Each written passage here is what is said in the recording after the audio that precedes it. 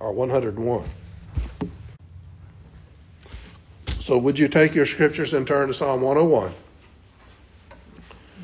Psalm 101, if you will give ear to the reading of God's word. I will sing of mercy and justice to you, O Lord. I will sing praise. I will behave wisely in a perfect way. Oh, when will you come to me? I will walk within my house with a perfect heart. I will set nothing wicked before my eyes. I hate the work of those who fall away. It shall not cling to me. A perverse heart shall depart from me. I will not know wickedness. Whoever secretly slanders his neighbor, him I will destroy. The one who has a haughty look and a proud heart, him I will not endure. My eyes shall be on the faithful of the land, that they may dwell with me. He who walks in a perfect way, he shall serve me. He who works deceit shall not dwell within my house. He who tells lies shall not continue in my presence. Early I will destroy all the wicked of the land, that I may cut off all the evildoers from the city of the Lord. May God add his blessing to the reading of his word. Let us pray. Father, we come before you this morning because we know you're the one and only true and living God. The Apostle John tells us, in the beginning was the Word, and the Word was with God, and the Word was God. He also tells us that Word became flesh and made his dwelling among us. We have seen his glory, the glory of the one and only, who came from the Father full of grace and truth. Father, we come to this, your word, to learn of you and of this marvelous plan of redemption you have given us. Help us this day to apply your truth in our hearts this morning as we study your word. In Christ's name, amen. Now, in the little place above the Psalms, this psalm is titled a Psalm of David, which is just such a psalm that the man who, after God's own heart, would write when he was about to be Israel's king. It is David written all over it. You can see that it is straightforward, it is resolute. There is no trace of design or vacillation in it. God has appointed David the king over Israel. David surely knew this to be true. Therefore, he purposes in all things to behave as becomes a monarch whom the Lord himself has chosen. There is a question here as to which time in David's life he might have written the psalm. Did he write it when Saul was killed by the Philistines and he became king over Judah? Was it at the time the whole nation was brought under his control? Maybe it was when he brought the Ark of the Covenant of Jerusalem from Obed-Edom's house. I don't know that it's extremely important which time he wrote it. But if we take a look at verse 2, I think we get a glimpse of what time it was written. He says in verse 2, I will behave wisely in a perfect way. Oh, when will you come to me? Now this seems to have the meaning that he soon expects to have the symbols of God's presence close to him. It was at this time that he came to a very solemn place of respect of God's great holiness that was more than ever incumbent on him as the king. It's at this time that he saw how important it was that he established the patterns for worship. He also at this time came to see how necessary it was to have those around him that had good character and were committed and loyal to their God-appointed king. We also see in this psalm the person of David sitting on the throne of Israel. We hear Jesus, the King Messiah, declaring how he intended to walk and govern his household, the church. We also hear him describing the qualifications which should be required of both ministers and servants in his church. Therefore, the title I give this sermon reflects David's thoughts. The title is Faithfulness to the Lord. This psalm is a very fitting sequel to the coronation and theocratic psalms which preceded. It is a fitting composition for all who rule, all who sit in the seat of justice charged with the responsibility of enforcing the law. Ernest the Pious Duke of Saxe-Gotha, a duchy. The Duke was the father of Prince Albert, who married Queen Victoria in England. He sent a copy of this psalm to a minister in his territory who had become unfaithful in his duties. It became a proverb in the land that when a minister of state or church was guilty of misconduct, he would soon get the Duke's psalm to read. I can think of a few in our day that need this psalm. It was written to change the hearts of all who want to go into service for the Lord. There is really no way to break this psalm into sections because there's only one main point it expounds. Therefore, I prefer to keep it as a whole and not develop some fake outline. We will follow it verse by verse. Verse 1. I will sing of mercy and judgment. To you, O Lord, I will sing praise. Now, David, having determined to sing unto Jehovah, picks for his theme mercy and judgment. He is speaking of the mercy which God has shown to him and of the judgment which has befallen him in his sin. David extols both the love and the severity which the Lord mixed throughout his life. He would admire the justice and the goodness of his life. This song leads one to making resolutions for change in their conduct. It's calling those seeking to serve the Lord's house to faithfulness to the Lord. You must be faithful to Christ. That's the whole point of Christianity. We come to serve Christ and to serve his body. Jesus Christ came into this world to do for us what we could never do for ourselves. He came and died the atoning death that we might be able to come before God and be forgiven. You need to place your faithfulness in Christ and in Christ alone and in nothing else. It is calling those seeking to serve the Lord's house to be faithful to the Lord. This is good. This is good when it is undertaken by men coming into office of leadership. If you're a leader in any way, you need to pay particular attention. And most all of us have leadership in some area. The things we admire in leaders are those things in which we work hard to imitate in our own lives. Mercy and judgment were two things that David had seen in God. And he wants to imitate those characteristics in his own life. Everything in God's dealing with us may fittingly become the theme of a song from our hearts. This singing is praising our Lord for what he has given us so that it can help us to be more like him. What we need to learn from this is that we need to praise the Lord and be faithful to his word. To praise him as much for his judgment against our sins as for the mercy which he forgave us our sins. What this means is that there is as much love in correction as there is in the accolades from our repentance. As you stop and examine, as you remember your past life, its sins, it becomes impossible to really know which has been more helpful to you in your growth. Can you really separate between the comforts which have cheered you and the afflictions which have plagued you? Oh Lord, I will sing praise. You understand, Jehovah will have our praise. It must be known by all who believe that both the mercy and the judgment must hold a lower place in our thoughts than the hymns we sing in our hearts. Why?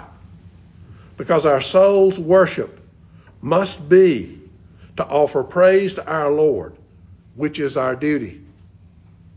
The mercy of God comes to us mainly, but not exclusively, from the forgiveness of our sins. Micah chapter 7, verse 8.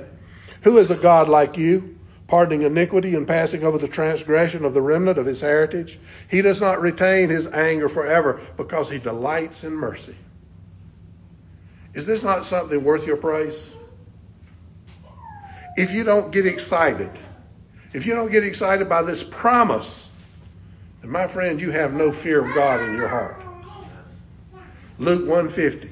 And his mercy is on those who fear him from generation to generation. Remember, the fear of the Lord comes from knowledge.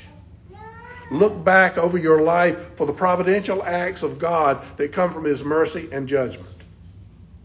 When you see them, lift your voice in praise. I will sing of mercy and judgment to you, O Lord. I will sing praise. The goal of any leader is to show his faithfulness to the Lord. Verse 2, I will behave wisely in a perfect way. Oh, when will you come to me? I will walk within my house with a perfect heart. What we must understand is that to be holy is to be wise. A perfect way is a wise way. We can learn from David's life that his resolve to do what was right was excellent. But we do find his practice was not always in sync with his resolve. He was not always wise or perfect. However, it was well that he desired in his heart to be both wise and perfect. Now, we know some of the stories about David. So when you read this, you have to read, in fact, this is the Lord putting this in David's heart. David was learning from it as well as you are. A king or any leader has need to be both sage and pure. If he fails in intent, when he takes the throne, his conduct will be a sad example to his people. He who does not resolve to do well is sure to do evil. Kings, servants, parents, employers, teachers, elders, deacons, and especially ministers should make it a part of their daily devotion to pray for both wisdom and holiness, for they have great need of both. David cries out, oh, when will you come to me? This is a quick cry for help, but it is never interrupted. David feels the need not merely for divine help, but also for God's presence. He needs it, for he so desperately needs instruction. He also needs sanctification, so he will be fit for the discharge of a divine duty. David knew he was in need of a special visitation from the Lord. He knew he could not do this work he was called to without divine help. If God be with you, you will not err in judgment nor transgress in character. You, as a good believer, should be able to see infirmity, so that as it approaches, you can cry out to God for help. You need to be full of prayer, so you are crying out in every season. You must be so intense in your desire, so you come crying with sighs and groanings which cannot be uttered, saying, O Lord, when will you come to me? David follows all of this with these words, I will walk within my house with a perfect heart. What we see here is that piety has to begin at home. Your first duty begins in your household. You must work hard to have a perfect head, a perfect heart at home. If you're not working hard to develop that perfection at home, how can you expect to have such outside of the home? Now, we must understand, we can never be perfect in this lifetime, but we can work toward that perfection in Jesus Christ. Do you study the Bible? It's the instruction book for life with Jesus Christ. We opened with the importance of singing songs of praise. These words of wisdom and perfection are the ground of our hymn for praise. They bring harmony to our lives, and we must lift our voices and praise God for it all. Now I ask you, I'm going to start meddling now. I ask you, how is it with your family? Do you sing in your heart? Are you a saint in public and a devil when you're alone? If you are, shame on you. What we are at home, out of the public's eyes, what we really are. He cannot be a good king whose palace is a den of wickedness. He cannot be a true saint whose habitation is a scene of strife. He cannot be a good minister whose family dreads his coming home. Now, I know everyone here is thinking, how can I be saved if all of this is true? None of us are perfect or pure. We all have these sins to deal with. Look first at your intent. What do you truly want to be? What's in your heart? Then compare that to your practice. Look to Jesus Christ. Ask Him to guide you in the intent of your heart and sanctify you in your practice. Verse 3. I will set nothing wicked before my eyes. I hate the work of those who fall away. It shall not cling to me. David says he will in no way set anything wicked before his eyes. He declares he will neither delight in it, make it his desire, nor endure it. He's showing his intent. He says he will not allow others to bring wickedness before him.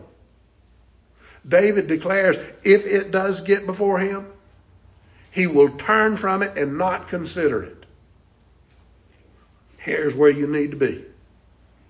You need to say no to any evil thing that comes before you. Today, this can be a challenge because you have so many instruments that can be used to draw you into evil thoughts and ways. Radio, TV, computers, even phones can bring evil to you in a heartbeat. You must be prepared to shut it down and not to be entertained by such filth. Now, please understand, these same instruments can be used for great good. They can teach you many things and help you in your work to serve the Lord. You must continue to ask God's help in keeping your heart clean and pure. Charles Spurgeon lays this out very well.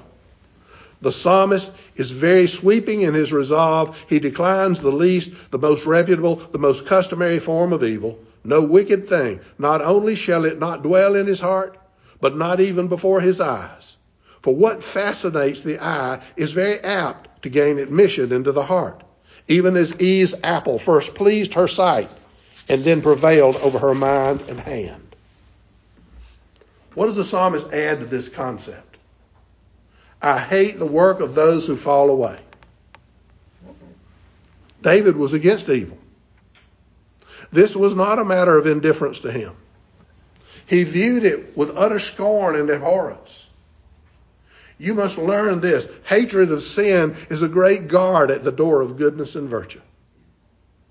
We can find many in our courts of leadership that fail to walk in righteous paths.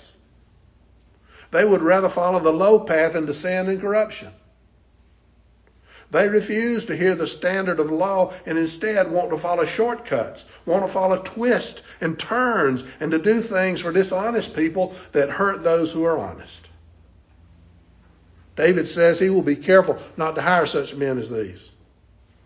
David did keep this resolve in many areas, but we know he was not perfect in it. He did work at it. And when he did fall, he always turned back to God and confessed his sin and repented. Many of the Psalms he wrote were words of penitence. How much do you need divine keeping? There is not one here who is more perfect than David was.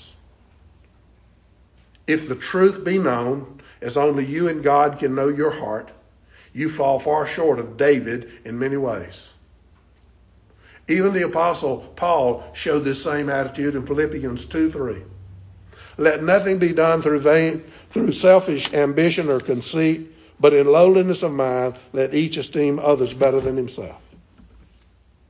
David says, he shall not cling to me.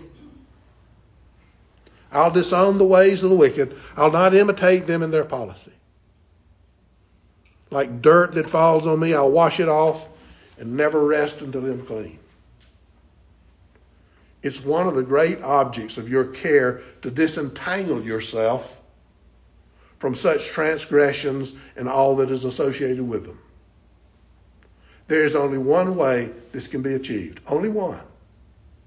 The Lord must come to you, and he must abide with you continually.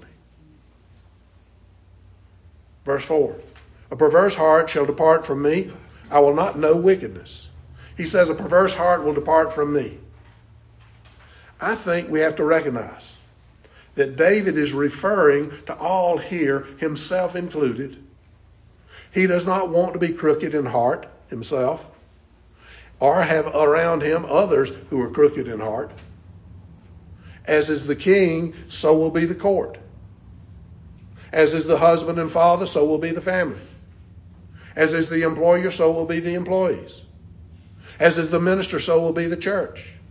If the minister preaches God's word, so will the people live by God's word. David makes it clear that if he finds such people of crooked heart in his court, he will remove them and replace them with others who have a right heart. This is true of the Messiah King also.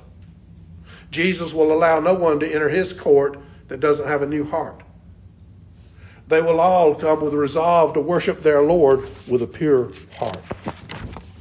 Heaven is the perfect picture of this kingdom.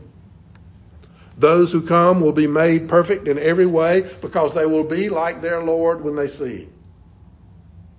Your perfection will be a gift from your Lord, for you could not earn it on your own. David follows this with, I will not know wickedness. Part of this great resolve that David has, and every believer should have, is to know and avoid all forms of wickedness. The believer will not seek intimacy with any kind from a wicked person. Yes, you must know him as a man, or you could never know his character. When you see that he is a man of wickedness, you will then leave him to himself. Your only communion with him must be when you give him the gospel and call him to Jesus Christ. To know in Scripture means more than mere perception. It means to have fellowship. Leaders have to disown those who neglect righteousness. If they interact in any intimate way with the wicked, they will soon themselves be known as wicked. Verse 5. Whoever secretly slanders his neighbor, him I will destroy. The one who has a haughty look and a proud heart, him I will not endure. David had suffered greatly from supposed friends that turned against him. He had been slandered, and he knew the miseries that such slander could bring. Distraction, ambition, and avarice are three things that spring up and flourish in any court. David declared his resolve to undertake the difficult task of eradicating them from his court. He did this for the people that they would not be harassed by informers or oppressed by insolent and greedy militants. Is it possible? Is it possible that these wicked men would be less odious in the eyes of that king whose character was composed of humility and love? Ask yourself, do you believe Christ will admit such evil into his court in heaven? If David was determined to stop their mischief, then there can be no doubt that Christ will never allow them anywhere near his court. David was a good king, and he resolved to prune every unholy branch from the tree of his court. The psalmist looks deeper into this need for pruning. The one who has a haughty look and a proud heart, him I will not endure. Proud, domineering, and pompous men who tend to look down on the poor as though they were just trash to be burned. A good leader would never condone such. The sight of such wicked people would cause a good leader to suffer. Therefore, he should never suffer them. Be aware that even great men will on occasion develop aristocratic airs and haughty manners. David, seeing this, made a resolution that none should be great in his palace, but those who had enough grace and more sense than to let vanity make them proud and foolish. Note, proud men are always hard and thus unfit for leadership. Men who look down on anyone else always provokes enmity and discontentment. The fewer such people in leadership, the better for stability. And all of those who slander were to be cut off, they would be cut off today. You must realize that if a census were taken immediately thereafter, there would be far fewer people in this world. Verse 6. My eyes shall be on the faithful of the land, that they may dwell with me. He who walks in a perfect way, he shall serve me. David wanted to find the faithful of the land. He wanted to engage their services. He wanted to take care of them. He wanted to raise them up in honor.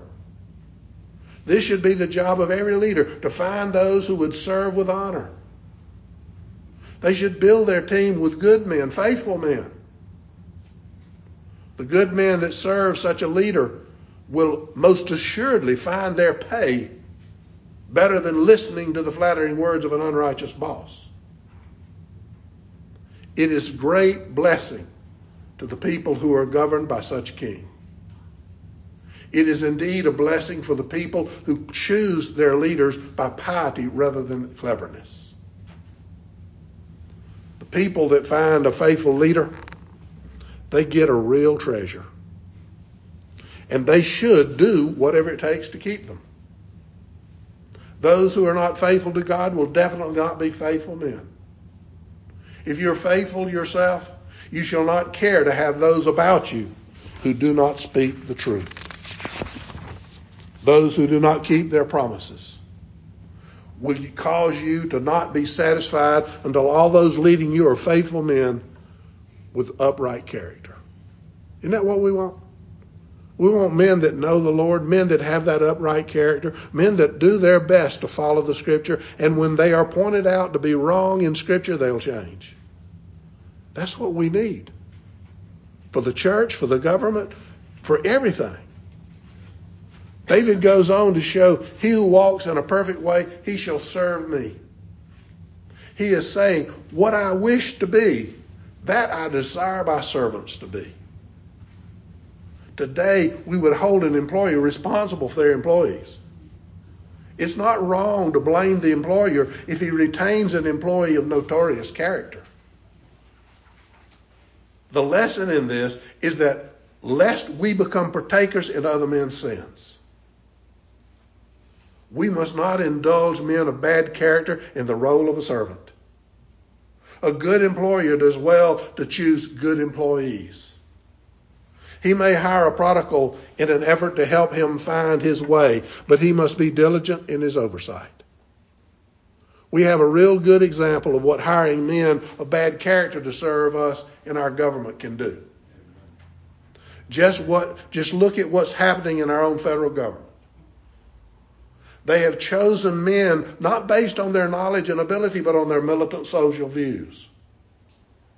Hiring employees based on anything but knowledge of the area they will work in and the quality of their character is just simply a bad thing. In the church, elders may be referred to as the eyes of Christ. They are to watch over the people. They do this to guide and oversee their people. We pray that they will be especially dedicated to this when new ministers are being brought in to teach and preach. We want them to find faithful and wise men to be teachers and pastors. Verse 7. He who works deceit shall not dwell within my house. He who tells lies shall not continue in my presence. The king had the power to hire his servants, and he meant to watch over that process diligently. In many people, deceit is reckoned as a virtue and is only censured when it's not clever or cunning enough to be effective and fails to further the liar's goal. Consider the time in which David was called to be king, and it is remarkable that he saw the harm such attitude could foster, especially in the court. All the kingdoms around Israel were known for their political intrigue. David said, "Not in my house." And he set his face against such in his court. David knew he could not tell what a deceitful man might be planning. He could not tell what plots he might be contriving. He could not know what mischiefs he might be stirring up. Thus he resolved he would keep such men out of his house. He was not about to allow his palace to become a den of villainy. Cheats in other people's houses are bad enough, but in your own house, you must not allow them. He goes on with this line of thought. He who tells lies shall not continue in my presence. David would not have a liar in his presence. He hated even the mention of a liar's name. It takes the grace of God to make any of us truthful. We're all liars at heart, until we've given a new heart. It's that same grace that makes any kind of deception a horror to us. Now think about this for a moment. If David and other men of faith hate lying so much, what do you think God thinks about lying? No liar will have a place in heaven, says Revelation 21:8. Liars are obnoxious in this world, Proverbs 12:22. The things those who hate lies and take heart in is that in heaven we shall be free from all liars. Isn't that wonderful? Our hearts will be swept clean. We will no longer be liars. Nobody else there will lie. Our Lord came into this world to give us the truth. He has no time for liars. It is thus important that we leave lying behind and hold only to his truth. Verse 8. Early I will destroy all the wicked of the land, that I may cut off all the evildoers from the city of the Lord. We've been talking about the faithfulness of the Lord, faithfulness to the Lord. What I hope you will understand is that the kingdom of David is only a faint image of the coming kingdom of Jesus Christ. Therefore, you must set Christ in front of you. George Horne says, the message of this last verse is that the man who takes up a position of leadership does so with the main goal of his service being to root out wicked behavior, remove evil servants, and to maintain God's true religion and virtue. There's no greater call on anyone than this. Believers are called to this service, be they a parent, an employer, a foreman, a policeman, a president, prince, or king. In conclusion, let me get you to the bottom of what this psalm teaches, which is faithfulness to the Lord. Jesus Christ came into this world to do for you what you could never do for yourself. He lived the perfect life that none of us could ever live. He took and paid our price with his perfect life on Calvary's cross. He was our atonement. And then he won the resurrection victory by defeating death in order to open heaven's gate for us. He calls you. He calls you to come to him. He calls you to be faithful to his word. Consider the place he has planted you in this life, where you are right now. And make your resolution to be faithful to him in all you do. You work for Jesus Christ. You do not work for some man. Therefore, do everything you do, absolutely the best you can, in order to bring honor to Jesus Christ in your life. You do not hire others to be your slave, but to be a guide for them into the truth. Treat them with respect. Treat them with kindness so as to honor your Lord. Commit your life to be faithful to the Lord in everything you do. There's no other way for us to live this life than in being faithful to our Lord. Let us pray. Father, you have told us, whoever hears my word and believes him who sent me has eternal life and will not be condemned. He has crossed over from death to life. We stand this day on your word, O Lord. We place our hope in Jesus Christ, your only begotten Son, and all he did for us in living the perfect life, dying the atoning death, and winning the resurrection victory. Grant us the strength to hold fast in our faith, the courage to be witnesses of your grace, and the knowledge to refute error.